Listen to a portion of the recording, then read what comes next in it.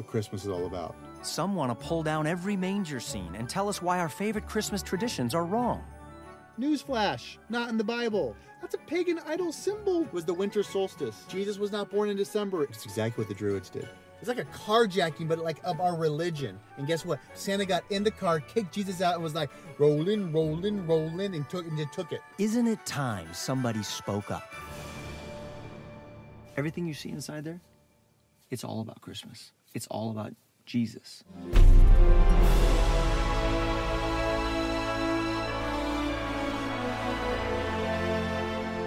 I know you love Christmas, and you want it to be all about what it's all about. This Christmas, dive headfirst into all of the joy, the dancing, the celebration, the feasting, the imagination and traditions that glorify the true reason for the season. Woo, work, Holy Spirit. Ha! Can I get an amen? I see some scales are falling off. Glory. Glory. Join me and my family, and together, let's put Christ back into Christmas.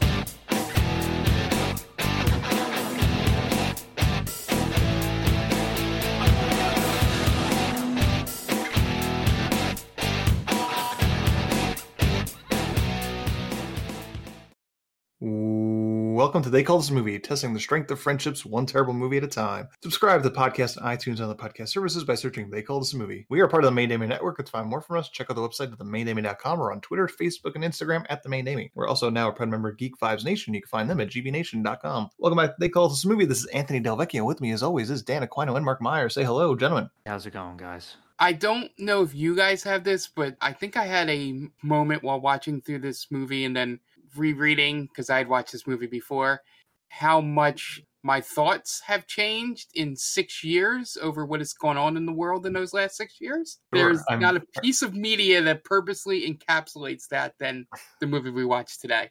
So, and I'll get into it.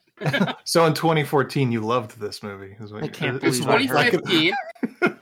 I can't believe I heard that the same thing. You watched this movie before twice? This? Yeah, and once. Dan, on have your you own. ever been to our website? I literally wrote a review on the website. No, you did that. You wanted to watch this movie. Dan doesn't even listen to the show. Oh yeah, that's true. But we actually have a guest this week from Binge Media. We have Alex. Alex, thanks for joining us. Well, you guys said this was going to be a big Kirk Cameron fan expo, so as the leading Midwestern Kirk Cameron fan, I'm happy to be here. Thanks a lot, guys. Yeah, thank you for joining us. Why don't you tell us a little bit, tell the listeners about Binge Media. All right. Well, we are a movie and TV podcast, and it's super unique. We've been doing this since 2015, when Binge Media started, and just this past year, during 2021, we revamped our Patreon to include the full binge. It's $5 a month. You get some of our exclusive shows. You get, the first couple hours of the binge cast, which is available on the free feed, but we also do another couple hours of just exclusive content for Patreon. That's patreon.com/binge media. And we're having a good time, talking movies as you guys do. Great. Yeah. I mean, the main website's bingemedia.net, right? Correct. Great. Yeah, we had Pete before to talk to us about the Neil Breen movie. I don't even remember the name of it anymore. And I know you guys went into like a little bit of a rabbit hole watching Neil Breen movies after that. Yeah, that would be Double Down. That right. is the the first one from the greatest living writer-director that we know, Neil Breen. Big bone to pick with you guys for introducing us to that.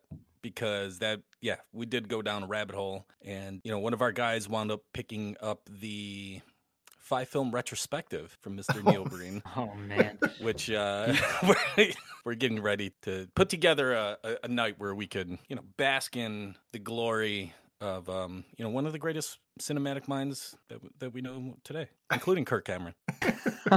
Yeah. Well, we were updating the schedule for movies that we're going to cover in the future, and Fateful Findings is officially on that. Good. So that'll be our second one.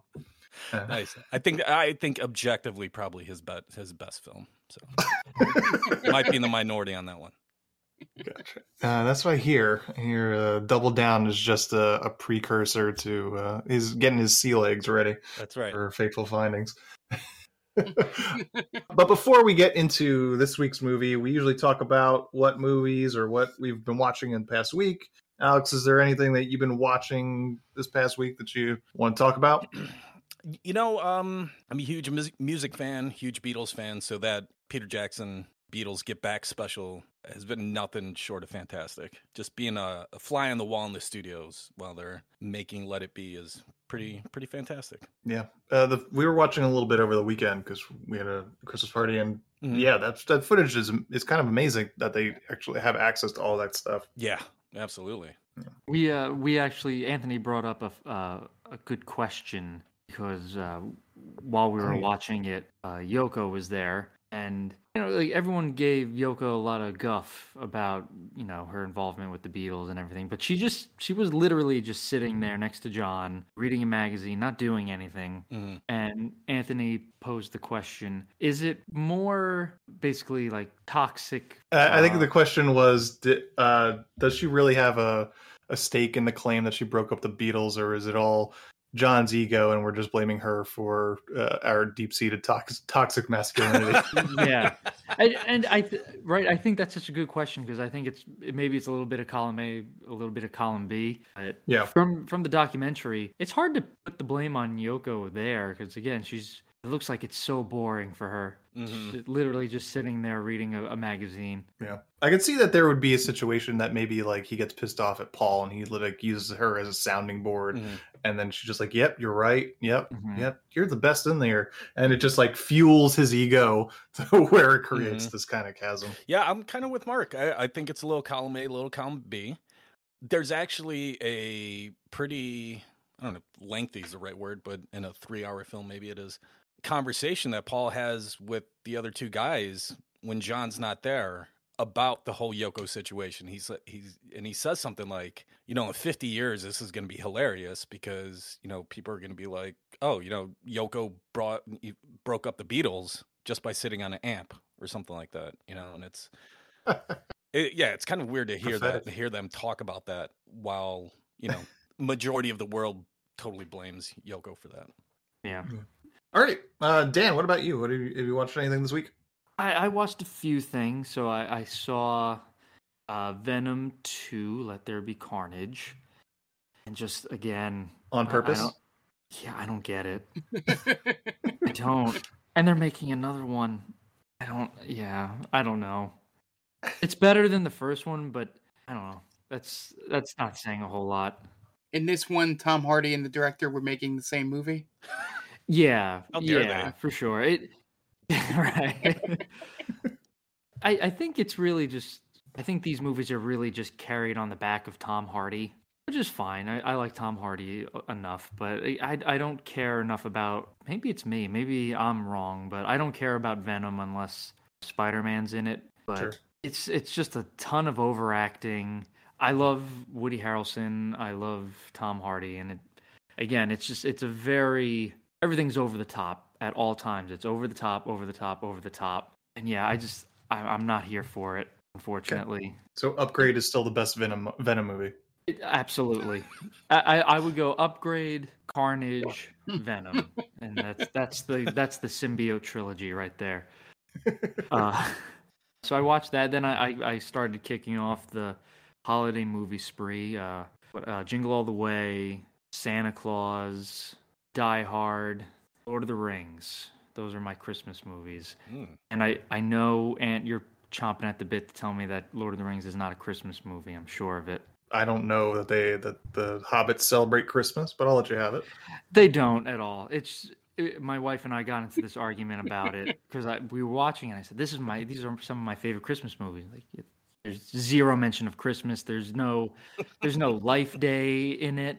there's nothing. And the reason why I put it as a Christmas movie, or those three as Christmas movies, is because during my high school years they would always come out at Christmas. So Right. they were just fond Christmas memories during just 4 terrible years of my life.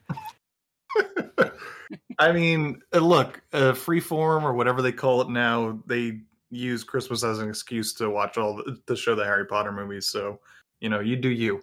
That's a good point. All right, so I'm chalking that up as a win. Yeah, but Dan, at least Harry Potter is kind of set in England where Christmas exists. Christmas exists.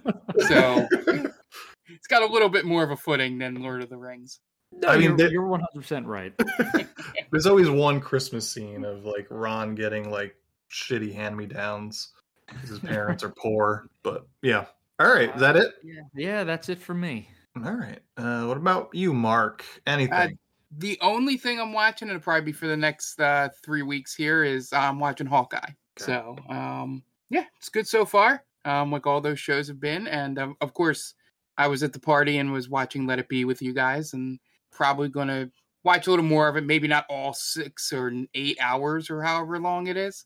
But, yeah, it was really interesting just to have it on in the background there, and just those kind of documentaries, that kind of intimate footage is always very interesting, no matter what your history of the subject matter is, because you're seeing, the real people say the things that you've only heard either secondhand or through, retellings and articles and books. So I think just that voyeurism was really interesting to me while watching it.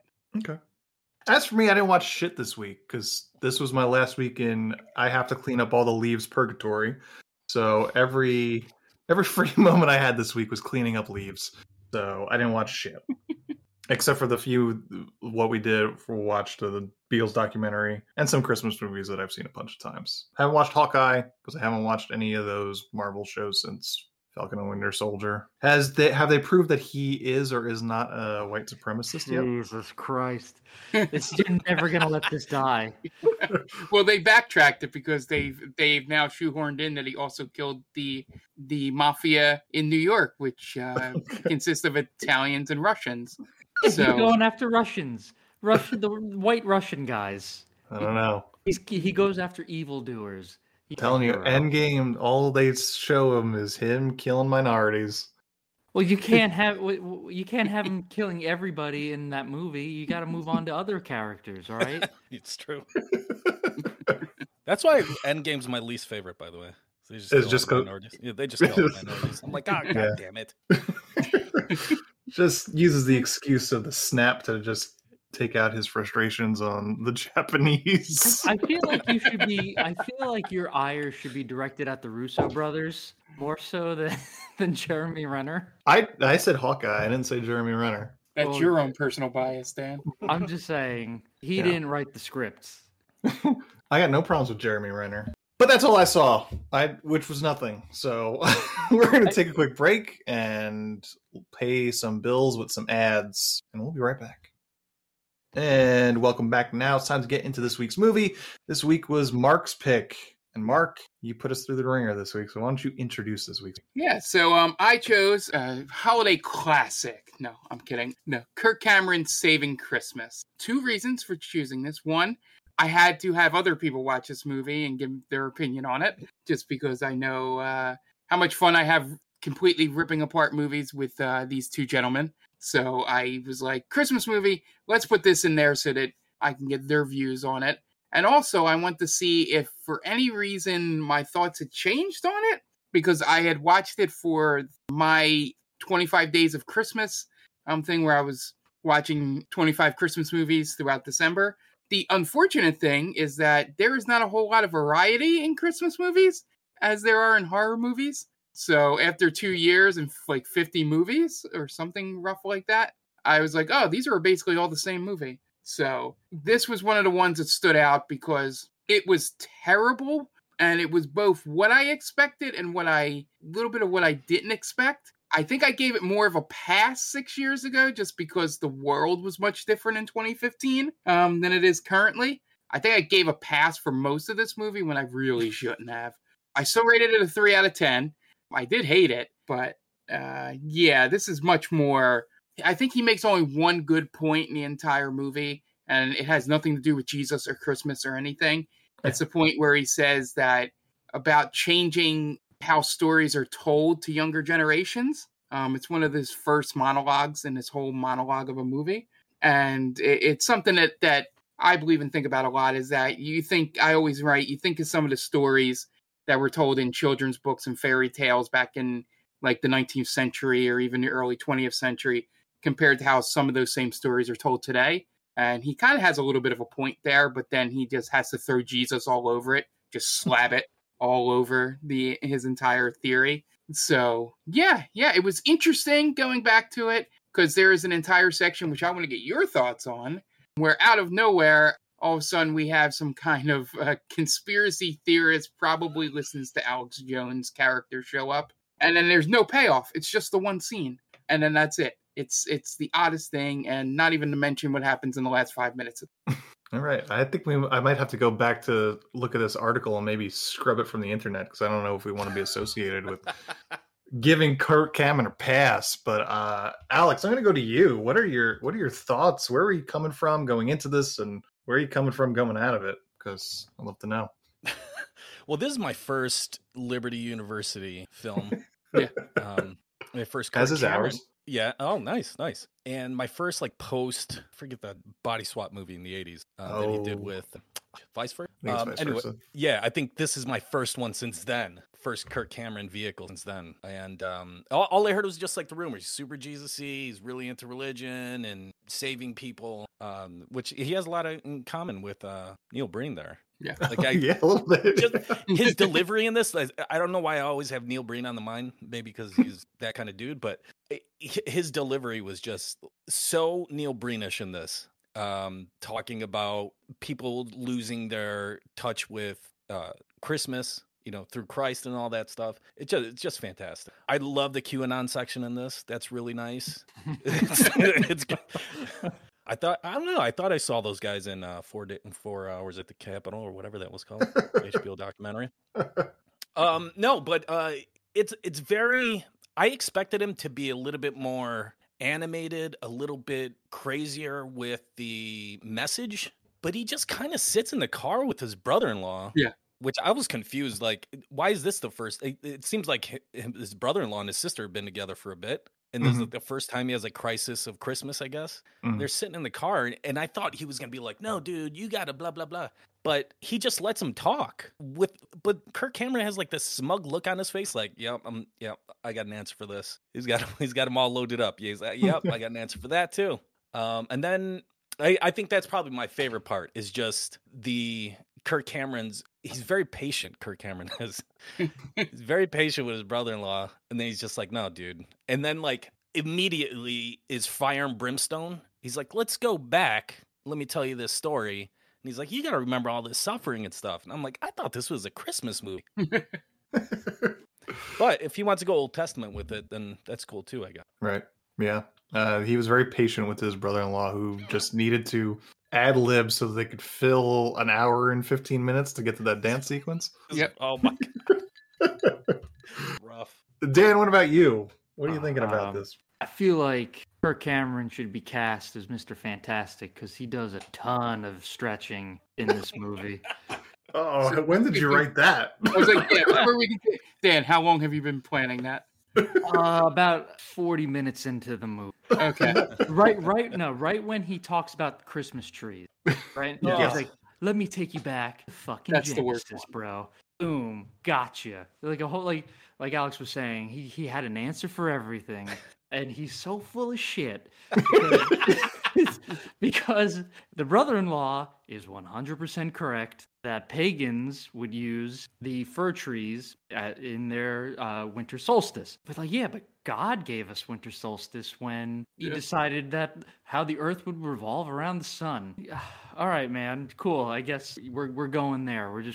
We're discounting science here. So that's where we're at. But yeah, there's trees in Genesis with Adam and Eve. Do you hear yourself? Do you hear yourself? You're really bending over backwards to try to disprove this stuff. At first, I got a little worried because it opens up with him posturing in front of the fireplace. Like, I love Christmas. I love the lights. I love hot chocolate. I love the presents. Fuck, I like that stuff too. I think Kirk Cameron and I have some stuff in common, and that's kind of nerve-wracking. But then it quickly devolves because he is insufferable in this movie. That's the perfect word for you're right, because he's so smug and he's Mr. Know-It-all. When his grasp of the Bible is so loose. It's so loose where even when he's talking about how the three wise men, they bring the frankincense, the myrrh, and the gold, it's like that's for a burial. It's not. Those were expensive gifts at the time. That was to pay homage to the quote unquote new king. I don't know if there's anyone here who's super religious. I'm not trying to dump on religion or anything. These are tenuous strings that he's weaving. Again, it's really just a gotcha kind of thing. Like, oh, you think you got me here, but I can disprove everything with quote unquote facts from the Bible. And then the last part of the movie I turned off immediately once it got into the dance choreography. I said, I tapped out. Oh, you didn't get to the gag reel? No, there's a gag reel? There's a gag reel. There's another couple of Marvel after the credit scenes. It's amazing. Oh yeah, I'm glad I tapped out. I'm so happy. I also love in the beginning where Kirk Cameron's sitting there and he's like, I gotta admit, I love I even love cookies. And it's like, whoa, slow down, guy. You're a little so too brave. crazy here. Little crazy. It's so brave. I got to admit it. He loves hot chocolate too. There ain't a goddamn drop of hot chocolate in that mug. Now, which one? What's this gonna be? I'm gonna mess this up. But which one of these dialogues is better? I love Christmas, or I love Sunday walks with babies from Skyscraper. Sunday walks in the park and little babies. Oh. Yeah, which one of those is better? Yeah, I gotta go with Anna Nicole on this one. Yeah. Well, yeah. R.I.P. I just thought of that one just now because it reminded me of that. But god damn, man, I thought this was going to be a legit movie, not him posturing for 80 minutes about the Bible. This is a movie in the loosest sense of the term. We may have picked the wrong movie here because it's not really a movie. But very strange. 80 minutes, barely a movie. Yeah. You're expecting a movie, you get an air beating for 80 minutes about how you're not keeping a focused eye on what Christmas is all about. It really shows you something when Candace Cameron does not show up in this movie. Even his wife said no thanks to this one too. Yeah. Chelsea Noble's like, fuck no. I'm not coming out of retirement for this piece of shit. And the third Cameron sibling was like, sure, on camera? I get to actually be on camera? Oh yeah, she didn't change her face once. She's got that same sour face throughout the entire runtime. It's very distracting. Very distracting. Because there's that one scene when there's after no he comes in. Expressionless, yeah. When he comes back into the party and she's like coming towards him and it's in slow motion because it's only 109 minutes. It's only an hour and 9 minutes long, and she's just got that like one crooked eye coming towards him, and it's like, why are we looking at this woman for 40 seconds in slow mo? We're not even he's not even talking to. I mean, like Dan said, not necessarily sure if anybody's religious on this podcast, but he's talking specifically to Christians that read the Bible as has been read for however long the Bible has been written. He's just spouting his prosperity theology over it, saying, no, it's good. It's good to be materialistic. You're reading the wrong. Don't help the poor. Right. Oh my God. Eat ham. He gets so into ham. He mentions ham like 9 times at the end. There's a good bit of youth pastor energy in this movie. Ooh, yeah. Oh yeah. The only thing that's missing is making like pop culture references in his story. Turning his chair backwards and sitting on it, rolling up his sleeves. Hey, let me vibe with you guys for a little bit. But like having an answer for everything. That's, that was the vibe I got from that. But the whole all of a sudden, all right, here's the Angels We Have Heard on High, the dubstep version. Oh, It's- God. Oh man. Yeah, yeah. It was just, it felt like, and you'll probably mention it later, Ant, but the guy that played the brother-in-law was actually the director. Yep. So it just felt like these families just got together in a Christmas party and was like, why don't we just film a movie? That's exactly what it seems like. Also, it just looks like the most terrible party of all. Yeah. I don't want to go to a Christmas party like this. Yeah, for sure. Alex, you have no love for the God Squad? Maybe Look. I need to be saved.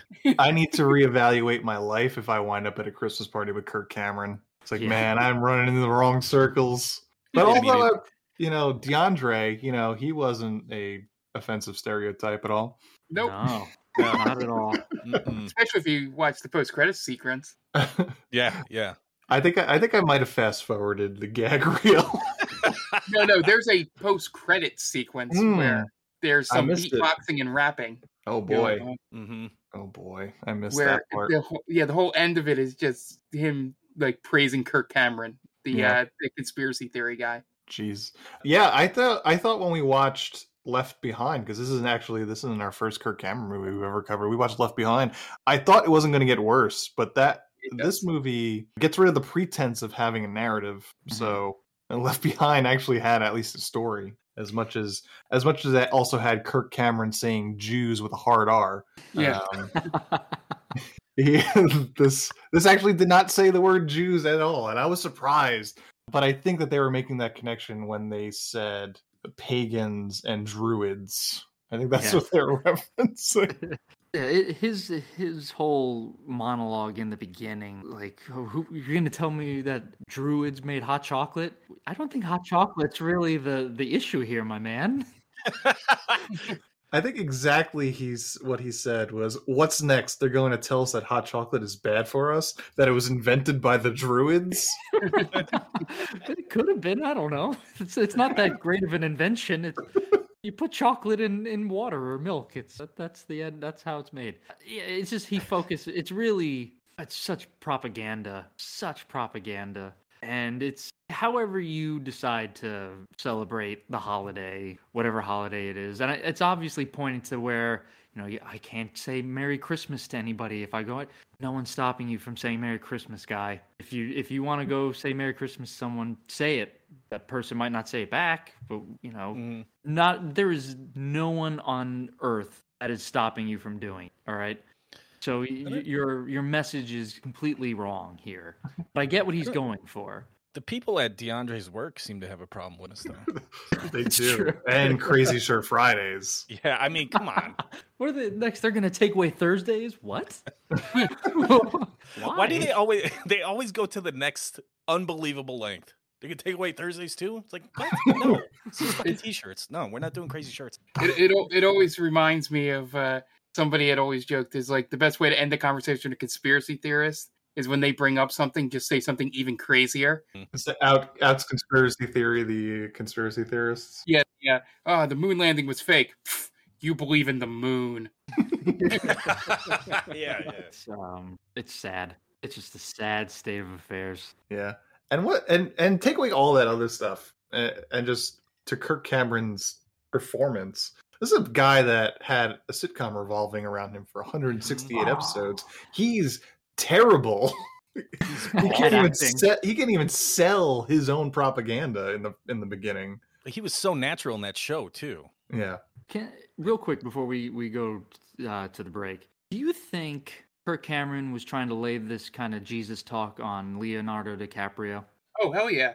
Oh yeah. Mm-hmm. He got that one. Listen. And ABC. He got that one girl fired off of Growing Pains. Yeah. She posed for Playboy. Yeah.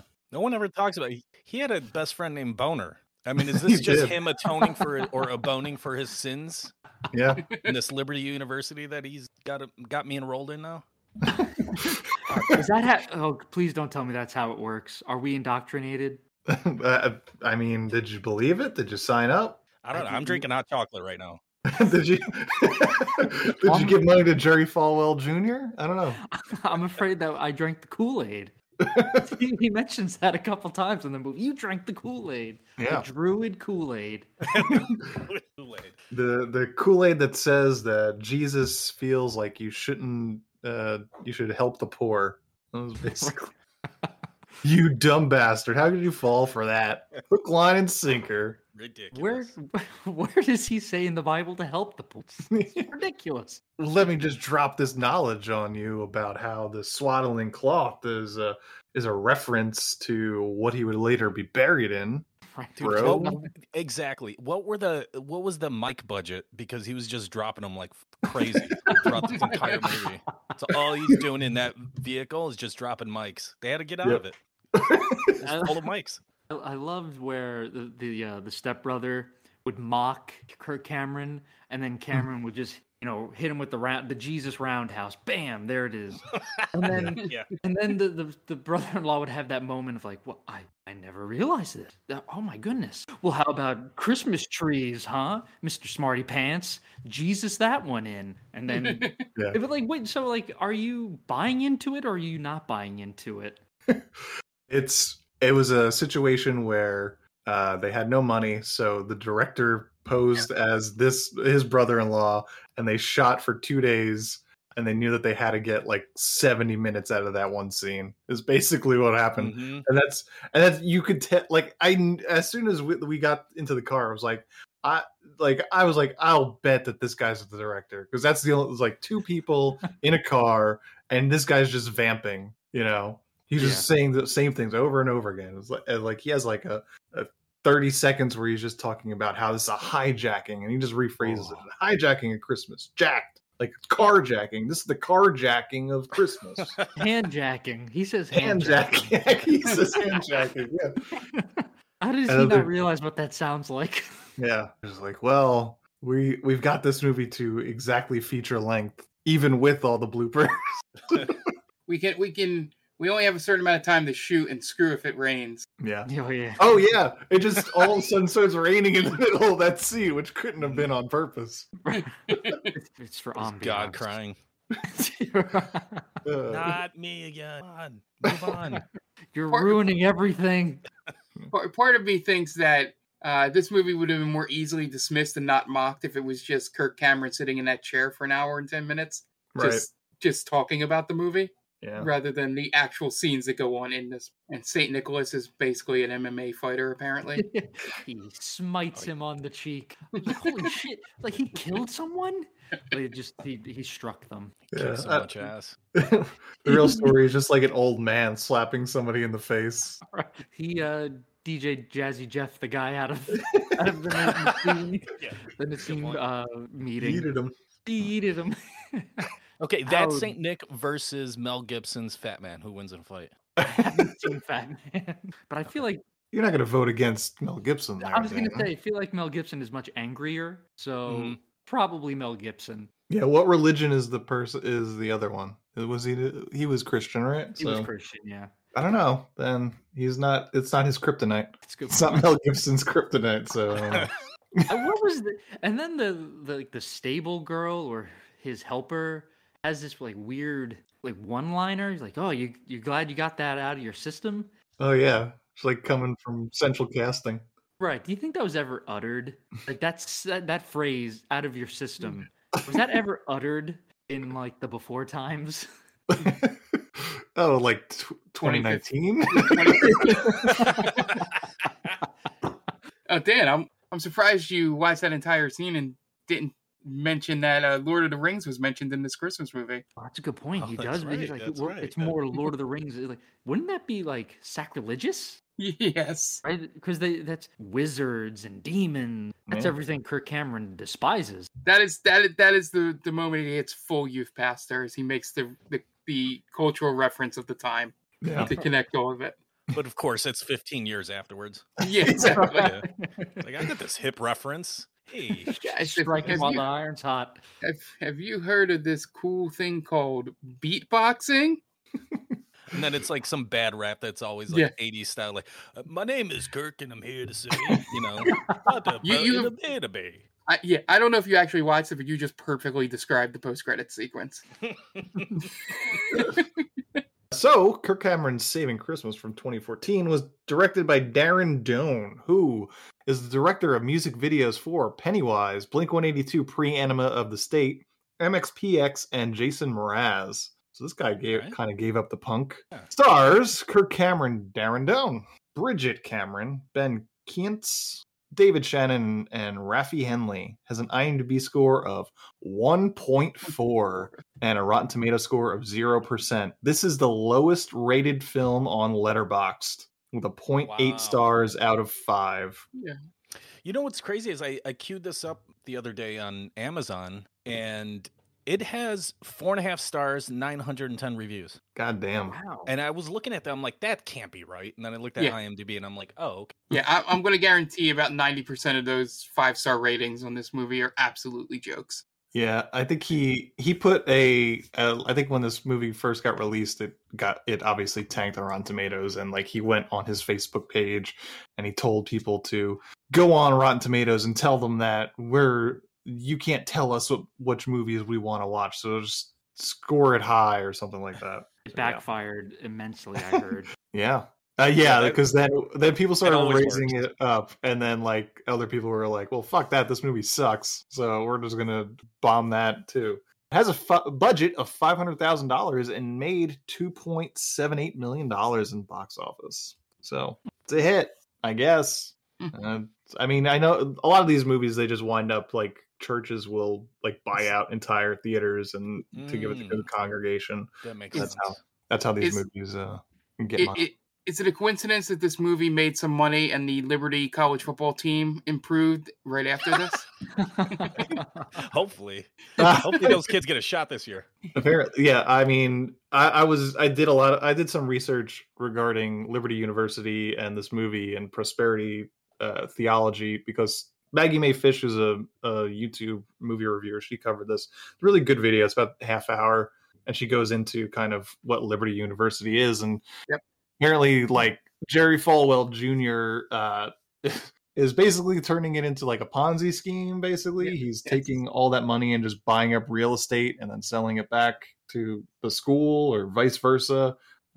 He seems like a scumbag, and his dad was a scumbag, so like he's even worse in a way. Yeah, sounds about right. Yeah. So prosperity theology, sometimes referred to as prosperity gospel, the health and wealth gospel of success or seed faith, is a religious belief amongst some Protestant Christians that financial blessing and physical well-being are always the will of God for them, and that faith, positive speech, and donations to religious causes will increase one's material wealth. So basically, if you're wealthy, it's because it's God's will, so you shouldn't feel bad for it. That's basically what prosperity theology is. So like Joel Osteen is a big proponent of that, and that's why he didn't let the poors into his church during Katrina. What a scumbag. Well, he's also hiding all that money behind the toilets. So that's right. Yeah, that What a came great out too. story. Yeah. That's awesome. couldn't let the poors find that. That's what you want out of your pastors too. Right. Yeah. Like, well, he's got money hitting the walls. Like, what? Yeah. Okay. Again, it's just if again, I'm not trying to dump on religion here. If you believe it, great. If you don't, great. I think there is a difference between being religious and practicing a faith, and then this craven idea of religion that has obviously been co-opted into these ideas of just lining your pockets with money, you know? If God is real or Jesus was real, I promise you, people out there, these guys are not going to see them. They are not. They're just not. That's not. It's so loosely based on what they preach. Yeah. It's a farce. Yeah. I don't know. Joel Osteen's like, I could either buy my way into heaven or one of those new Corvettes. Those look pretty sweet. Well, it's funny you mentioned that, because that, like, in the when we first came over from England and colonized the eastern shores, that's what they did, man. It's like you had to buy your way into heaven, and that was how they essentially made, like, the church made their money. It's like, yeah, here's like an IOU to getting into heaven. Like, you're set. Like, that's what these guys think they're doing, I guess. Or I think they know fully well that they're just scamming people, and they're cool with it. Yeah, I mean, they sleep at night on a giant pile of money. That's how they get to sleep. I sleep on IOUs. Yeah. That's what I sleep on. Pretty comfy. You guys want to get into the plot of whatever it is? Dan, what do you got for us this week? I want to give a quick shout out to our good friends from Geek Vibes Nation, Tia and Brittany, and I'm asking you to go check out podcast Coffee Break. Tia and Brittany get together and discuss movies, comic books, television. They're great people. Brittany streams Itty Bitty Brit. She streams horror games. She streams action games, RPG games. She's awesome, a lot of fun. Tia is also the head writer for Geek Vibes Nation. You could follow her at TC_Stark on Twitter. He is at Itty Bitty Brit on Twitter. So please go check them out. They're on YouTube. They're on Geek Vibes Nation. So give them a follow. Okay, great. And we are going to take a quick break, and you guys are going to listen to some messages from friends of the podcast. And we'll be right back. Hey, this is Ken M. Padawan J. Coach Duffy. From the Ocho Duro Parlay Hour podcast. Every week, the ODPH is talking sports, movies, TV, comics, and more. It's always a parlay of topics on each episode. You can find the ODPH on Apple Podcasts, Google Podcasts, iHeartRadio, Spotify, Stitcher, Podbean, and wherever you find great podcasts, such as the one you're listening to right now.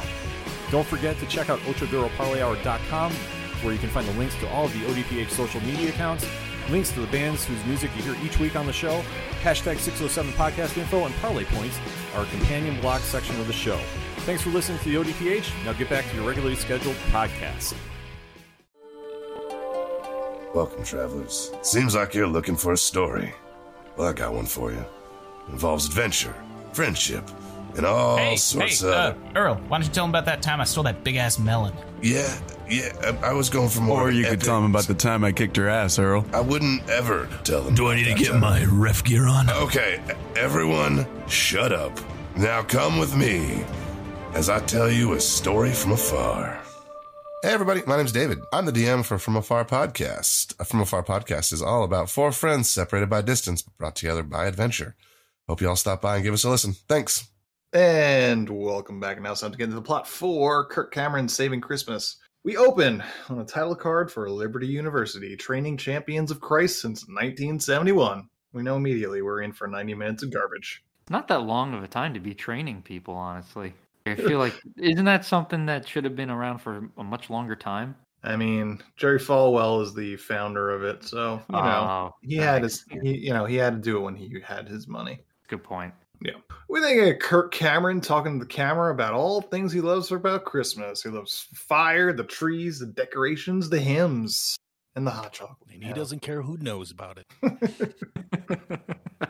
And how Christmas is a time for people to be kinder and help one another. So far, so good. We really can't argue with any of this. I wanted to add, and that cup he is holding is 100% empty.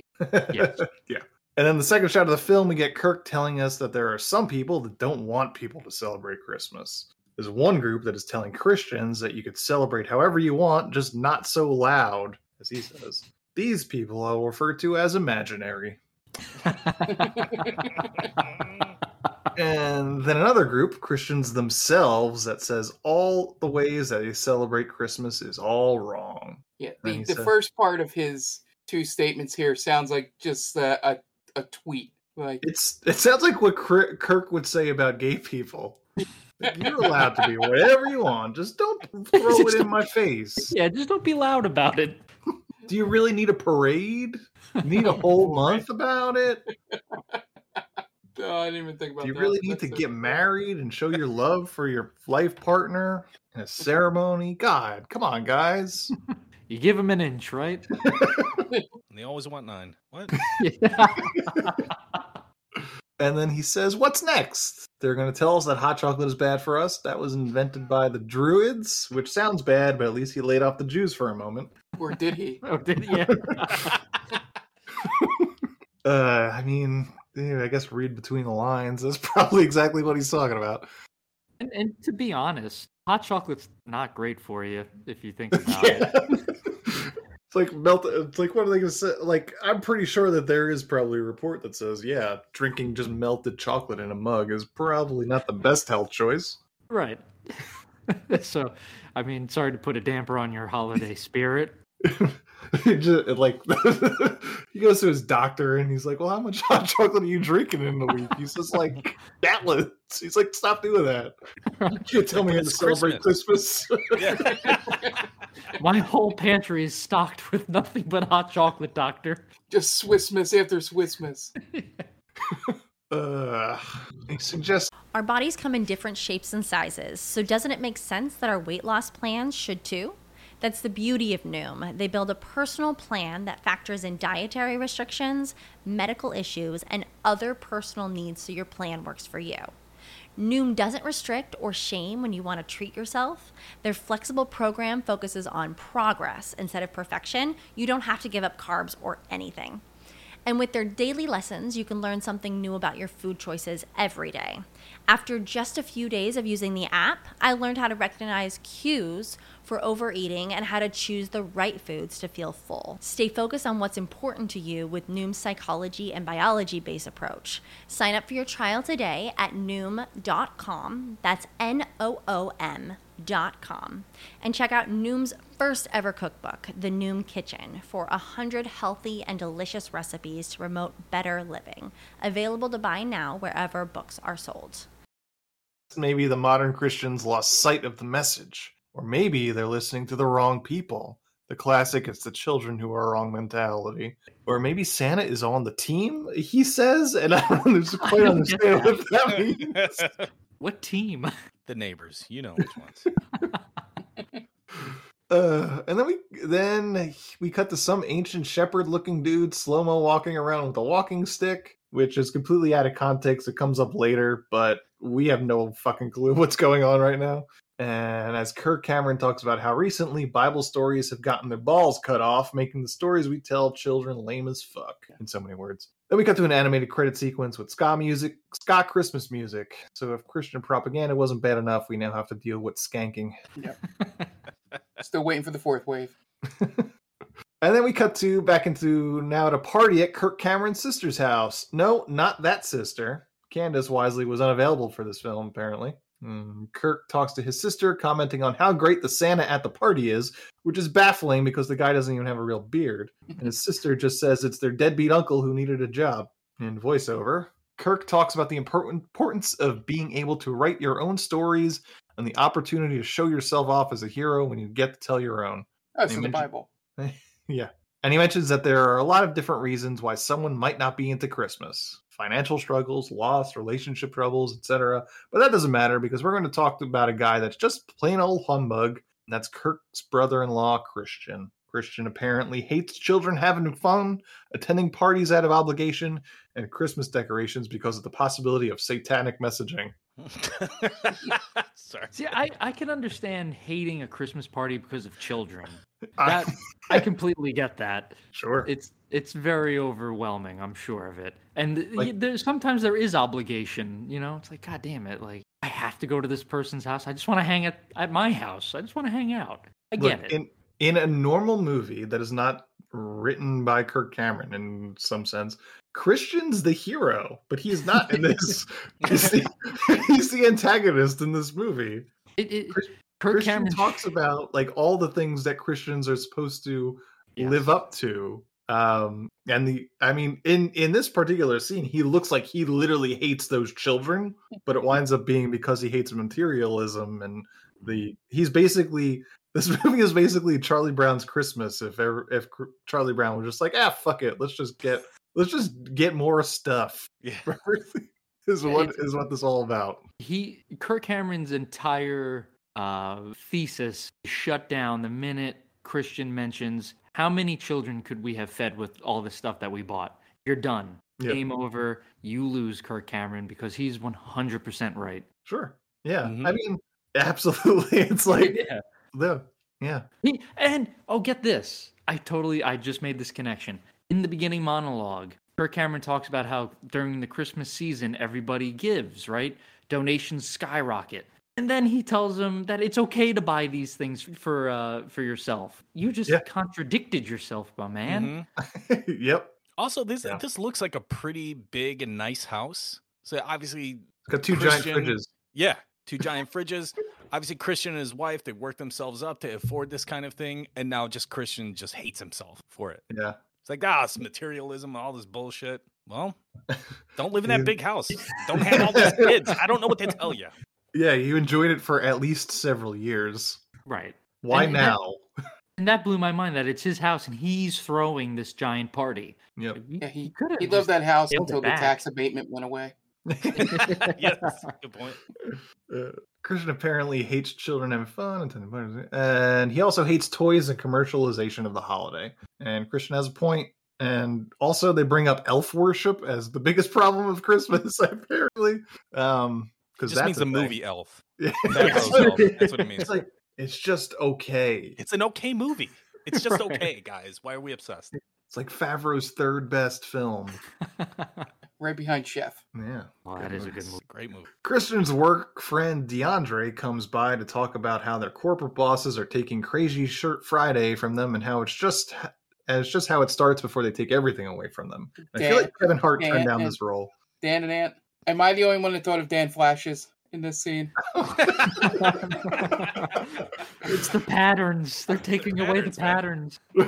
This shirt is $1,200 out the door. Out the door. It cracked me up that he thought that they were going to take away Thursdays. That's a working day. They were obviously not going to take away a day where you work. What do they have? They have something special on Thursdays, like Pizza Thursday.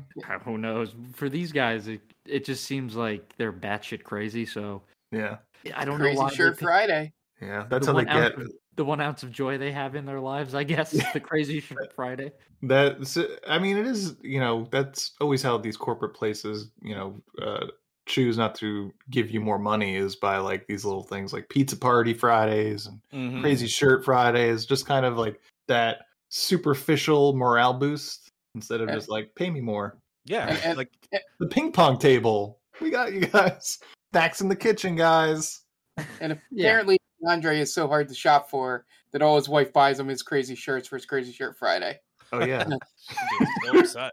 Yeah, I mean, Inditex has that Hawaiian Shirt Friday. Yeah. Yeah. Nothing relieves stress more, right, guys? Yeah.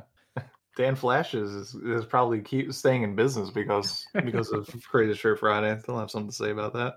And then he goes on for about a minute without us hearing the audio because Christian doesn't care about what the assumed only minority character that has any lines has to say. So then Kirk goes to say what's up to Christian, but Christian amps straight to his car and is just sitting there in silence. It's just, exactly the last thing someone does before he just leaves his life and just goes to live somewhere else. I thought you were going to go darker. I thought he was just going to off himself. I mean, yeah, that too. But he was probably just contemplating, just like that would be called Saving Christian. Can we get there? It's like a time travel. Yeah. Just got to stop him from blowing his brains out during the party. It's still produced by Liberty, but it's about suicide. It's really bad. Yeah. Why couldn't they pull like a Christmas Carol thing here with Christian, right? Or like It's a Wonderful Life thing, right? Sure. Instead of having Kirk Cameron just like come at us with these pseudo facts. Because they couldn't film that version of the movie for 40 minutes in the car. Yeah. I don't know how this movie costs $500,000. Someone's got deep pockets on that set. Someone's got some splaining to do. It didn't. That version of the movie doesn't allow Kirk Cameron to talk for 40 minutes about something he heard on a podcast the other day. But he could be the hero still. He could be the angel. Yeah. I mean, it didn't seem like there was a lot of effort going into the script, so you made it better in 3 seconds. 3 seconds, right?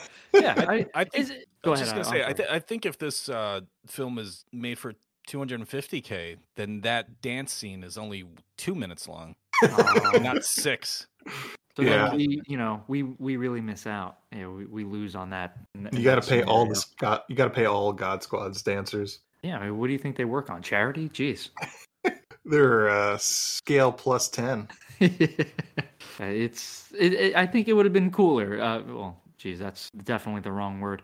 It wouldn't have been more interesting because this isn't an interesting thing at all. I guess it would have made more sense in in that way where it would have showed effort. I think is what you're going for. Effort. Yeah, that's that makes that's better. Yeah, because what's this movie lacking? Is it the acting? Is it the soundtrack? You know, the scenes? Is it not well edited? No effort. There was no effort in this. Actual, honest to God effort. Yeah, it's surprising they cut away from the car to go into these like little vignettes. You just think it would be Kirk and Christian talking for all that time, but they actually put a guy in some costumes and pretended it was like the 12th century or whatever. You know what made it interesting is if Kirk was telling Christian the story, but also like in the scene with like the shepherd and like all right. It'll at least make it a little bit dynamic, right? Instead of just like imagine you being there, like okay, imagine you're there, and then they show them there, like Cameron is just pointing out like who's this guy? Like you don't know who Saint Nick is, Christian? Come on, man. Make it a little bit more interactive. That's two jackasses sitting in a car because they're sad about Christmas. Right. Why can't you just put yourselves into those scenes? It's so easy. Because second unit shot everything else with non-union actors and no hot chocolate. No hot chocolate. I wonder if that, like Kirk Cameron's just like there has to be hot chocolate in every scene. $50,000 chocolate budget. Right. Yeah, it's just that's what he paid the actors in hot chocolate. Not even like made, just some packets. Right, yeah, it's the Thanks, pre-made Kirk. stuff with the stale marshmallows in it. Thanks. He gave them hot chocolate, and he'll put in a good word with Jesus. Right, I'll pray for you guys. Don't worry, I got you. So they. The thought of somebody just being like, all right, I'll pray for you. And I just, give me money. Give me something other than your prayer. That doesn't do shit. Sorry, that just hit a weird nerve. It's the human fund. So then Kirk goes to say, what's up to Christian? Christian, Sam's great. Maybe Christian is just an introvert and needs a goddamn break every so often. So Kirk joins him in the car, and Christian goes into why he's having a meltdown. He hates seeing bratty children around Christmas, and everybody just wants stuff. Christian looks at the commercialization and materialism and feels like this is not what God wants. Christian is played by the director of Darren Down, by the way, which explains why it sounds like he's ad-libbing his dialogue. Christian says it's all wrong, but Kirk says, no, you're all wrong. There's so much tension in the music here that it feels like Kirk is about to pull a gun on Christian, but he does not.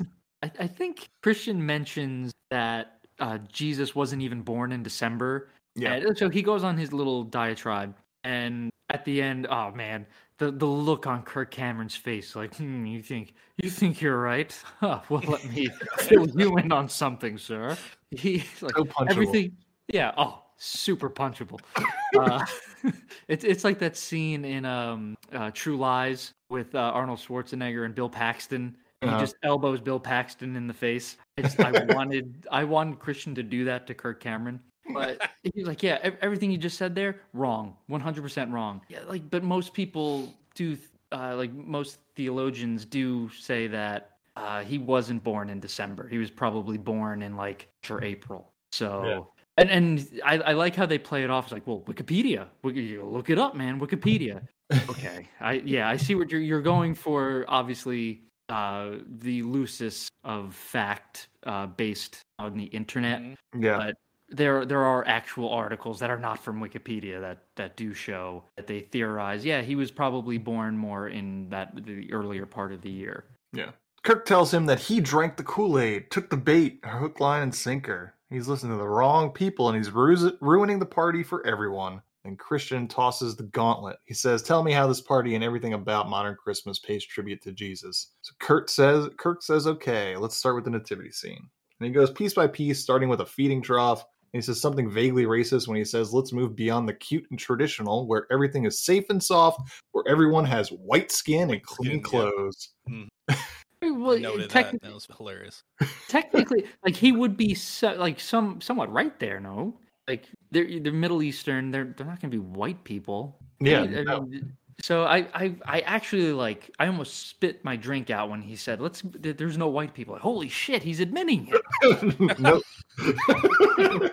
Is that the second I think you can leave reference in this? Oh my god. If it is, that was not intentional. He then goes on to talk about the massacre of the innocents, the aspect of the nativity story from the Gospel of Matthew in which Herod orders the murder of all male children in Bethlehem 2 years or younger, which most historians believe is a myth. He then talks at length about the swaddling clothes of all things, as if there's enough time in an 80-minute movie to talk about some orphan's dirty rags. Makes the connection of the swaddling cloth with the burial cloths from Jesus' burial. So we have Chekhov's swaddling clothes. Which is a joke I wrote, and then I went back and watched the Maggie May Fish episode video, and she made the same exact reference, so got to point that out. The point of this, I have no fucking clue, but Christian, I guess, gets it. I think he just like confuses Christian into getting it, Yeah, because he's to good. me, Yeah, go there's ahead. there's really no. I didn't understand from what Christian's original point was to where Kirk Cameron kind of wrapped it up. Like, the birth, obviously, all right. So we say that, you know, it's the birth of Christ, right? But he's like, no, it's like the death of Christ. So what are you talking about with the clothing and the death? I don't understand how that ties into Christmas. We're talking about the birth of Jesus, not the death of Jesus, right? So Yeah. Okay, even if you wanted to say the birth and the death, fine. The clothing has nothing to do with it. There's zero reason for that to be mentioned at all when tying it into Christmas. Yeah. I think so. I think Kirk does a good job of arguing his point. I'll give him that. His point is meaningless. Yes. He's just able to argue it. And I think He's able to argue every point, whether or not Yeah. it's right or wrong. That's a completely different story, I think. Yeah, it's who can argue their point louder and faster is essentially the. It's not uncommon on the internet to find people that do that. But Again, I think it's really one of those people who Kirk Cameron is very good at sounding like he knows what he's talking about with the Exactly. Bible. Yeah. So to someone who doesn't, like, oh, like he mentioned a name. He said like Deuteronomy. I don't know what Deuteronomy is, so he must know what that is. Mm-hmm. He must know what he's talking about. Yeah. I've fallen for that several times, but not just with like the Bible or anything like that, but just like money. Someone like, oh yeah, like stocks and dips and peaks and valleys. Like, oh shit, this guy knows what he's talking about. You gotta let your money work for you, bruh. Exactly. Passive Diamond income. hands. He's Gotta get that in on that NFTs. Take my money. I'm starting to really like this idea that this film is basically an internet argument. Yeah. Yeah. This is fucking hilarious now. This is the internet, the Christmas movie. Yeah, It's just it really is. An internet argument in a car on Christmas. Great. Which would explain the QAnon segment. Yeah, So exactly. Yeah, totally. That's about to come up because we then cut back into the party where DeAndre is talking to another guy at the party who then talks about every single conspiracy theory he could come up with in a pre-QAnon world. And his voice changes, maybe? And Yes. I have no idea if this is parody or not because I don't know if it's a joke or not at all. yeah, because irony is not coming through in this movie. Mm-mm. So then we come back to Christian and Kirk. Christian needs to know about Christmas trees because he's thinking it's paganism because the Druids worship trees, which they did. Kirk says Christmas trees come from Genesis, specifically the story of Adam and Eve. He also says that God put trees in his house after he created the universe. He also explains away the decision to celebrate Jesus' birthday in the winter, but also says even if it was because of the winter solstice, who made the solstice but God? Oh yeah. It's so convenient. It's you can literally just explain anything away that, you know? Yeah. Mhm. It's like, why is it this way? Because of God. Why is this? Because of God. Like, it's a poor man's excuse. Yep. Like, I can't explain it, so it must be God. A wizard did it. Right. Gandalf did it. That would. I mean, he does bring up Lord of the Rings. So Mhm. was it the Ishtari? And they're in the ones that beginning did it. of Fellowship, Gandalf does show up with a bunch of fireworks, aka gifts, from Oh his sack. shit! This guy Mhm. sounds like he knows what he's talking about. And a dragon. I don't know if that's Christmassy. Well, we could ask Kirk Cameron to explain the dragons in the Bible. I mean, I'm sure he could figure out a way to do it. You give him a little bit of time. He'll be like the Christian version of Batman. If you give him enough prep time, he'll destroy any argument you have. Who wins in a fight, Batman with prep time or Kirk Cameron with prep time? Are they discussing the Batman? Bible? I mean, Kirk has Jesus on his side, and Batman has no parents. So Batman has Superman on his side, who is like Jesus, right? Also, which Batman? Yeah, which Batman? Oh, that's a good point. Because I feel like the Michael Keaton one doesn't believe in Jesus.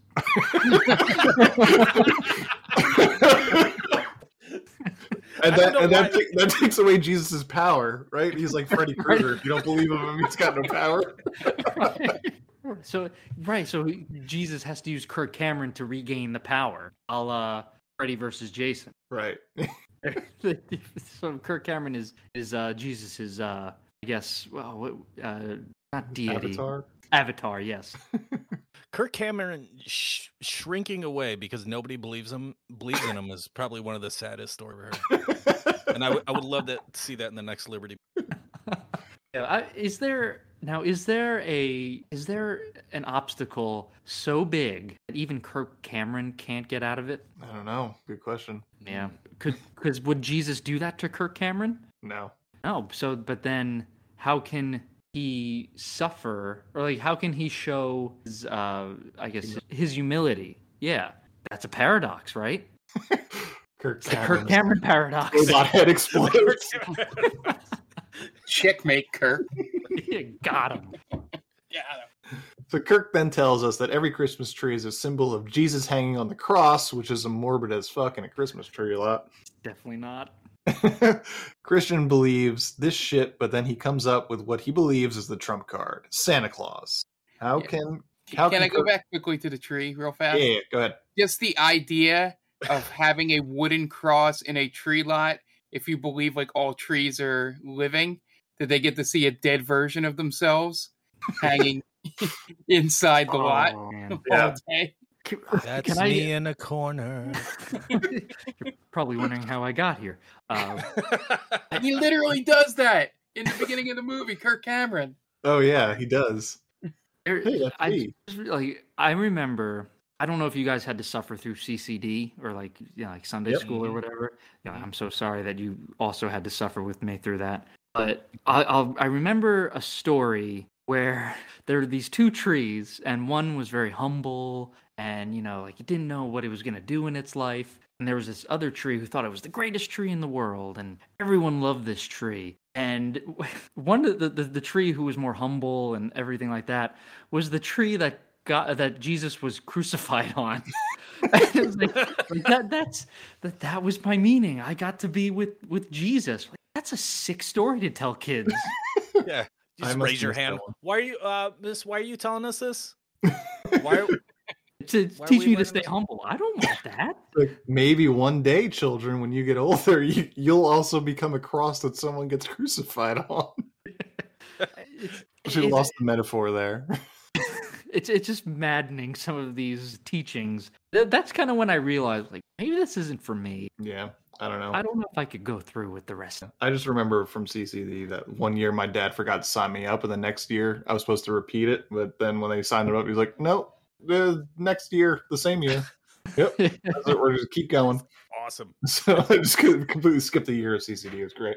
Yeah, I remember CCD because we went on Wednesdays and Saturdays, and I've never skipped junior high, never skipped a day of high school. I always skipped CC. That's the only good thing. For you. And our communion money, we would take that because we were so poor. We take our communion money, go next door to the Mexican store, and get tacos. That's and just sit in the parking lot and eat tacos. Oh yeah. So much tastier than that communion wafer. And I'm gonna be listen. That's exactly what Jesus would want you to do. By the way, I think so too. 100%.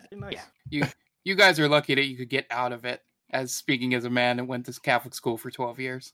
Oh boy! I never got out of it. I was in there. Man. Oh yeah, I know exact. I can pinpoint the exact time where I gave up on religion. Was in CCD and it was around Christmas, and we were doing a Christmas break. We weren't learning anything about the Bible or whatever.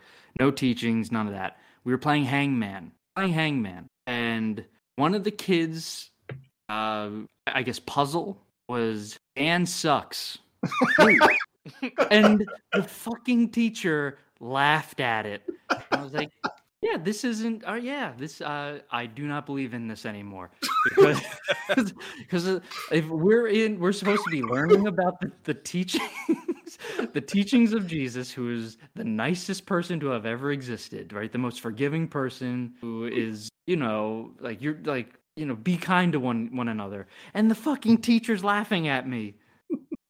Like, that's when I realized, I can't take this seriously anymore. I hope that teacher doesn't hear this, because they're gonna be like, "Oh fuck, I lost one. God damn it!" So that's when I lost him. Yeah. Dan, this moment explains a lot of your reactions to Jackbox moments. Well, that really taught me to get like tough skin, man. It was like, I don't suck. You suck, huh? Take that. Got him. I had to get tough skin because, like, what am I gonna do?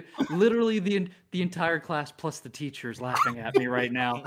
So it's either I get tough skin or I have a date with some razors later, and I had to just soldier on, man. I'm glad you did. Yes, I am too. I didn't let the haters get to me. Go back to Christian. That's what Kirk's doing here. He's not letting Christian, aka the hater, get to him. He's gonna fix him, unlike that teacher of yours. So Christian asks, how can he rationalize Santa and reindeer and sliding down chimneys in the name of Jesus? And then Kirk Cameron sings, Santa Claus has come to town, and I'm pretty sure he's never heard the song before. Yeah. This movie could have been an hour if this director didn't ad-lib so much. Kirk talks about the real Santa Claus. We cut all the way back to the shepherd-looking guy from the beginning of the movie. He tells the story of Nicholas from Turkey that spoke out against heretics that believed Jesus to be less than God and, quote-unquote, fought to preserve the sanctity of the Trinity. Then Nicholas beats the shit out of the heretic, which is an admitted exaggeration of what actually happens. It's a very saintly thing to do. There should be like a 7-string guitar, like power chords, like going on during this whole scene. Like, I feel like he's such a badass. Like, it should have been an accompanying soundtrack. It should have been Trans-Siberian Orchestra, Carol of the Bells or something. Yeah. Well, nice. I'll tell you what this money didn't go to was the music for this, because all of it is stock tracks. Yeah. I think they're all like preloaded iMovie music and something. Yeah. Extreme music. That is who all these songs are courtesy of. Extreme music. Yeah. This scene takes on a whole different meaning as the years after this movie was made, in the same way that I Saw Mommy Kissing Santa Claus by Michael Jackson did once new evidence has come to light. Right. Like, you know, all the things post 2016 of fighting for your religion and, you know, doing all that stuff. You know, he went out and he just kicked the shit out of a heretic. You need to do that. Anybody that speaks out against what you believe, just beat the shit out of them. Yeah. It's essentially what this scene is saying, in a not, in a slightly gentler way. It's like the inverted whole, like the last year, like, if you see a Nazi, punch him in the face, or I punch Nazis in the face. It's like an inverted version of that. Yeah. Right. Yeah. Punch heretics in the face. Yeah. There you go. Talking about your Lord in a not the same way that you do. Kick his ass. Because that's what Jesus would want. That's all it comes down to. Everybody's religious. They're just like, you know, well, Jesus was a prophet. He's not as big as God. That's what this whole scene is, that he's not God. He's the Son of God, which just, I don't know. Again, one of the like the main teachings, turn the other cheek, right? St. Nicholas is like, nope, fuck that. I'm gonna smite that fucking cheek. Turn that cheek so I'll smite the other one too. Make it both. But then the legend grows and St. Nicholas becomes a story over the world. And Christian is embarrassed by his naivety. Christian is basically the only person who has ever listened to an argument and completely changed his beliefs. But Kirk tells him end of the story should be that Christian returns to the party and apologizes to his wife. So Christian returns to the party in dramatic fashion, which stops the party dead. and Kirk tells Christian to go into the party with new eyes. So Christian slides across the foyer on his stomach, and apparently this is a lesson from God. And Kirk says to imagine the presence under the tree as a new Jerusalem sitting below the tree of life. It also says that God always gives gifts at the base of trees, so it's okay to open them. I must have missed that in the Bible. Yeah, it's grasping at straws, 21:14. Yeah. Yeah, I would say above all else, when it comes to Christian, I would tap him for a pinch runner because that, I know he could slide into home. Sliding into the house. Just belly to the ground like a penguin. Just went for it. Yeah, I guess the spirit was just speaking to him, man. It was flowing through him. He had no choice. It's a lot of stretching, man. When he talks about how the Bible started in a tree lot and it's Eden. Where do you get that connection? Like, where are you going with that? That's not a tree lot. There's 2 trees. That's a piss poor tree lot. I would immediately turn around and go to a better tree lot. Yeah, I don't know. I guess this is just the benefit of having everything that you're going to argue written for you down. Yeah. When an argument is scripted, you get to decide if you win or lose. Yeah. It's scripted. It gets handed to you. No, this argument's wrong, and I'll tell you why. Zoom in on my face. Give me a cup of hot chocolate. And then Christian acts like a maniac for the rest of the party, jumping into Santa's lap, getting pictures taken with everyone. Meanwhile, Kirk's sister never stops walking in slow motion, looking skeptically at her own husband. And Kirk tells us that we need to decorate our homes with all signs pointing to Jesus, and remind your children that nutcrackers represent King Herod's soldiers intent on murdering baby Jesus. Then Christian apologizes to his wife, who has had the same face throughout the entire goddamn movie. Christian says that he organized a hip-hop dance crew that encompasses all the joy and gospel bursting into excitement that I alone as one man cannot express. Then DeAndre hits the music, because of course he does. And then the dance crew dances to Angels We Have Heard on High. Fucking white people dance. Yes. I'm glad I missed that. Oh, what part did you cut out? You cut as soon as you saw dancing, you're just like, fuck it. Yeah, as soon as these kids started to dance, I just said nope. Yeah, nope, right on out of there. The God Squad did nothing for you. Oh yeah. It like maybe there was a shred of religion left in me. Gone. Once I saw those honkies dancing. So you missed when Bridget Cameron took her heels off and all of a sudden started doing a hip hop routine very poorly. Correct. Yes, I missed that gladly. It seemed like she didn't even want to do it. No. I feel that way as like a theme for this whole movie, is that Bridget Cameron did not want it. I think she's just a body. I think she needs to be saved, but not in like the Jesus-y way. I think she literally needs to be saved from her brother, because I think he's just like, I got an idea for a movie. We're going to make it. You're going to be in it. And she's like, oh, because it's just like, he doesn't have to pay her. Yeah, it would explain a lot, because she was a stand-in for her whole career. So yeah. Was she really? Yeah. I think the problem is that Candace is too famous, and her husband is also too famous. Yeah.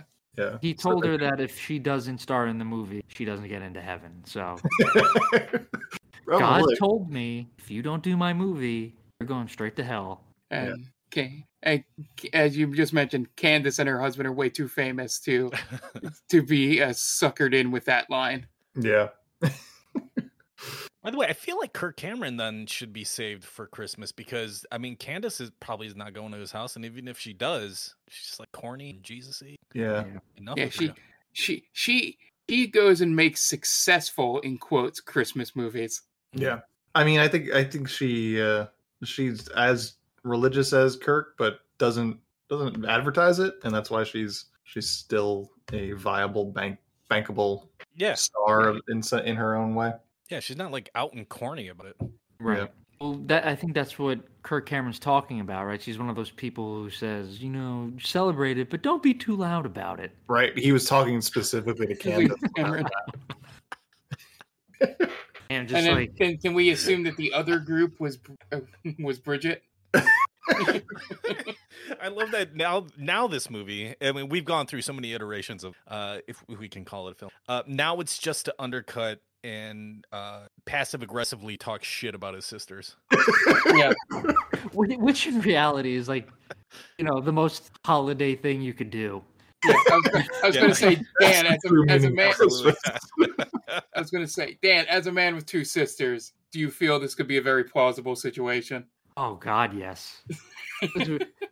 And that's normal. That's so normal of a family thing to do. Just like you air your grievances, man. It's just you talk shit about your family, like, oh, they're doing this, they're doing that, and then you come together and you hash it out. That's the holidays. If we want to keep going with this thread, I could 100% see this movie being written and created because of one offhanded comment by Candace to Kirk one time. I'll show her. I'll show her. Reason for the season, my ass. Then we all endure secondhand embarrassment as this dance scene goes on for a solid 5 minutes. Dude, you can scrub through this and go, oh shit, it's still going. Yeah. That's exactly what I did. Yeah, I did that too. I clicked that 15 seconds ahead plenty of times. My wife used to choreograph stage plays. Do like set decoration, stuff like that. And she used to choreograph like all the dance numbers and stuff.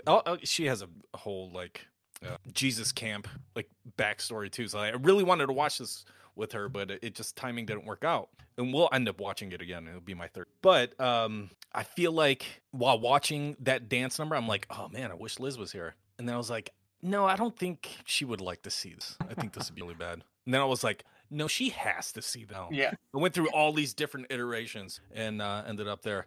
Yeah. So all that to say, it's an amazing dance sequence. Yeah, and the specific moment you came to that realization was when Kirk Cameron started doing the work, correct? I knew that would seal the deal. Does the worm? Like, I know my wife. I'll seal it. Yep. He does the worm in slow motion. Everything about this sounds upsetting. Yeah, and this movie even has a freeze frame ending. It does. Oh no! I have it down on here. Yeah. But then Kirk gives us permission to indulge in the materialism of Christmas because, as the prosperity doctrine states, wealth and material possessions are only possible because God has allowed it. So indulging in it is a celebration of God. We end on my least favorite freeze frame that we've ever encountered. Just a cheap. And that wink from Kurt is very much buys into our theory that he bribed his sister to be in this movie. Yeah, gotcha. And then we're treated to bloopers. All the best movies have bloopers at the end. And apparently there's a credit sequence. I didn't realize that. What is it? It's just beatboxing? Yeah, the DeAndre beatboxes, and then the conspiracy theory guy just starts rapping. Oh God. Yeah. Wow. I did the scrubbing thing, like following along the timeline, because I didn't see this last time I watched it, and I saw at the end that there was still. I was like, oh, there's a scene here, and I clicked it, and then they started beatboxing, and I'm like, oh no.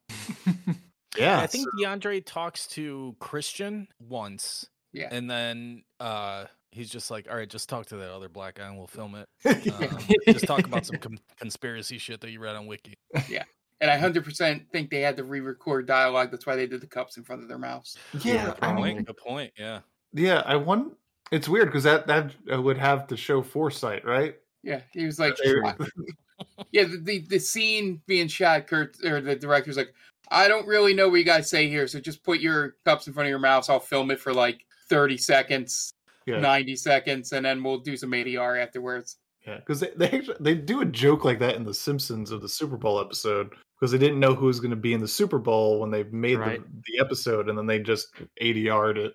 Because everybody moves the cups over their heads like Denver Broncos, Atlanta Falcons.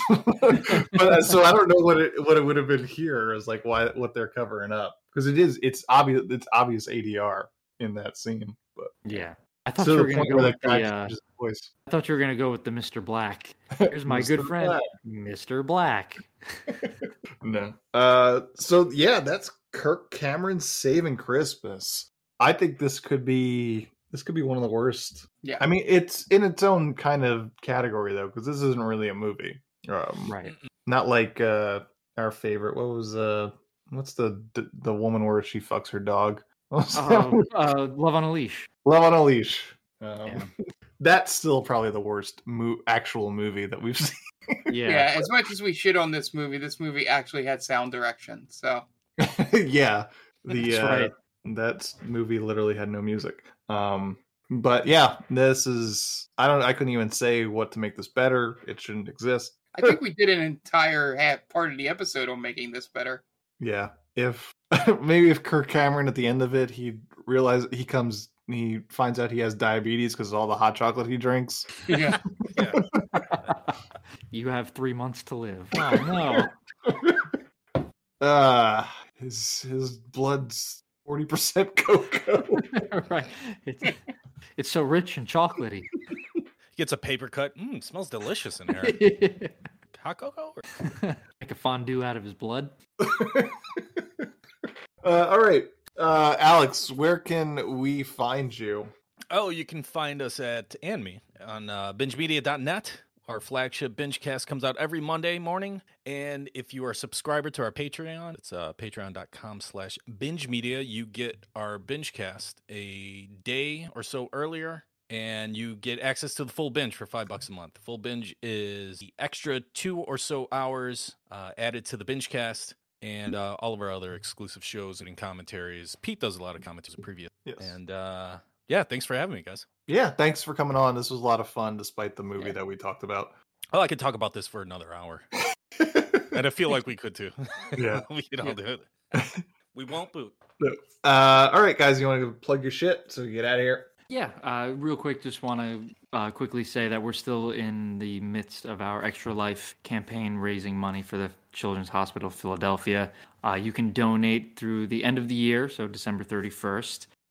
It is at tinyurl.com/markhatesart, so you can donate there. We're currently at our we're nearing our second goal of $2,000, so we're pretty close. We're going to be doing another Twitch stream to kind of give us that final push at the end of the year. Come join us. We'll be playing some Jackbox games, and who knows what else we'll be playing. But yeah, if you can donate, great. If not, if you could just tell a friend, see if they can help, that'd be great. And yeah, that's about it for me. Yeah, and then our other podcast, Stranger Damies, our D&D podcast, will be airing its final 2 episodes coming up. So make sure you check those out. And thank you guys for being there through 150-something episodes that we've done. Yeah, we should. I'm trying to tie it to the anniversary of our first posting, which will be sometime, I think, 2 weeks. So we may have back-to-back episodes to make that happen. But yeah, so we're on Instagram and Twitter at Stranger Damies. We are continuing the campaign, so if you are interested in the story, there will be photos and commentary on there. And if we feel the need to, we may do another one of our interview shows talking to strangers for your listening pleasure. And then we have our gaming podcast, the Game Vault Podcast, which airs every other Monday. So be sure to check us out. We're on all socials at Game Vault Pod. And then twitch.tv/Game Vault Pod is where the stream for Extra Life will be. And it's also where we stream 3 days a week. Monday, Wednesday, and Thursday. Each day is themed. Monday is Tom's night, and he usually does like some kind of RPG, and he does our retro roulette game. Wednesday, we do multiplayer shooters, which will probably be Halo Infinite now and into the future. And Thursdays is my co-op day right now. Me and Jen are going through It Takes Two. We're almost finished there. Should have it done by the end of the year. So be sure to check that out. Okay, great. And we are They Called Us Movie. You can find us on all podcast streaming apps just by searching They Called Us Movie, Spotify, iTunes, wherever you get your podcasts. You can find us there. TheMainDamien.com is our main website, and you can find us on all socials just by searching The Main Damien. So that's Twitter, Facebook, Instagram. Search The Main Damien, will pop right up. We are a proud member of Geek Vibes Nation. You can find them at gvnation.com and on all socials and all podcast streaming apps just by searching Geek Vibes Nation. Tons of great shows. If you're into geek stuff, there's surely a show for you. We're also on TikTok at They Call This a Movie. We post some videos there, short little clips from our podcast. You can find that but They Call This a Movie. Questions, comments, you want to suggest a movie for us, themaindamien@gmail.com is our email address. And we'd love to hear from you. If you have a minute, give us a 5-star review on your podcast app of choice. It really helps us out. And that's about all for us. I want to thank Alex once again from Binge Media for coming on this week, and the director of Kirk Cameron's Saving Christmas is Darren Doan, and I'm going to bring something back for this specific episode. For Dan Aquino, Mark Myers, and Alex from Binge Media, this is Anthony Devecchio telling director Darren Doan and Kirk Cameron, go fuck themselves.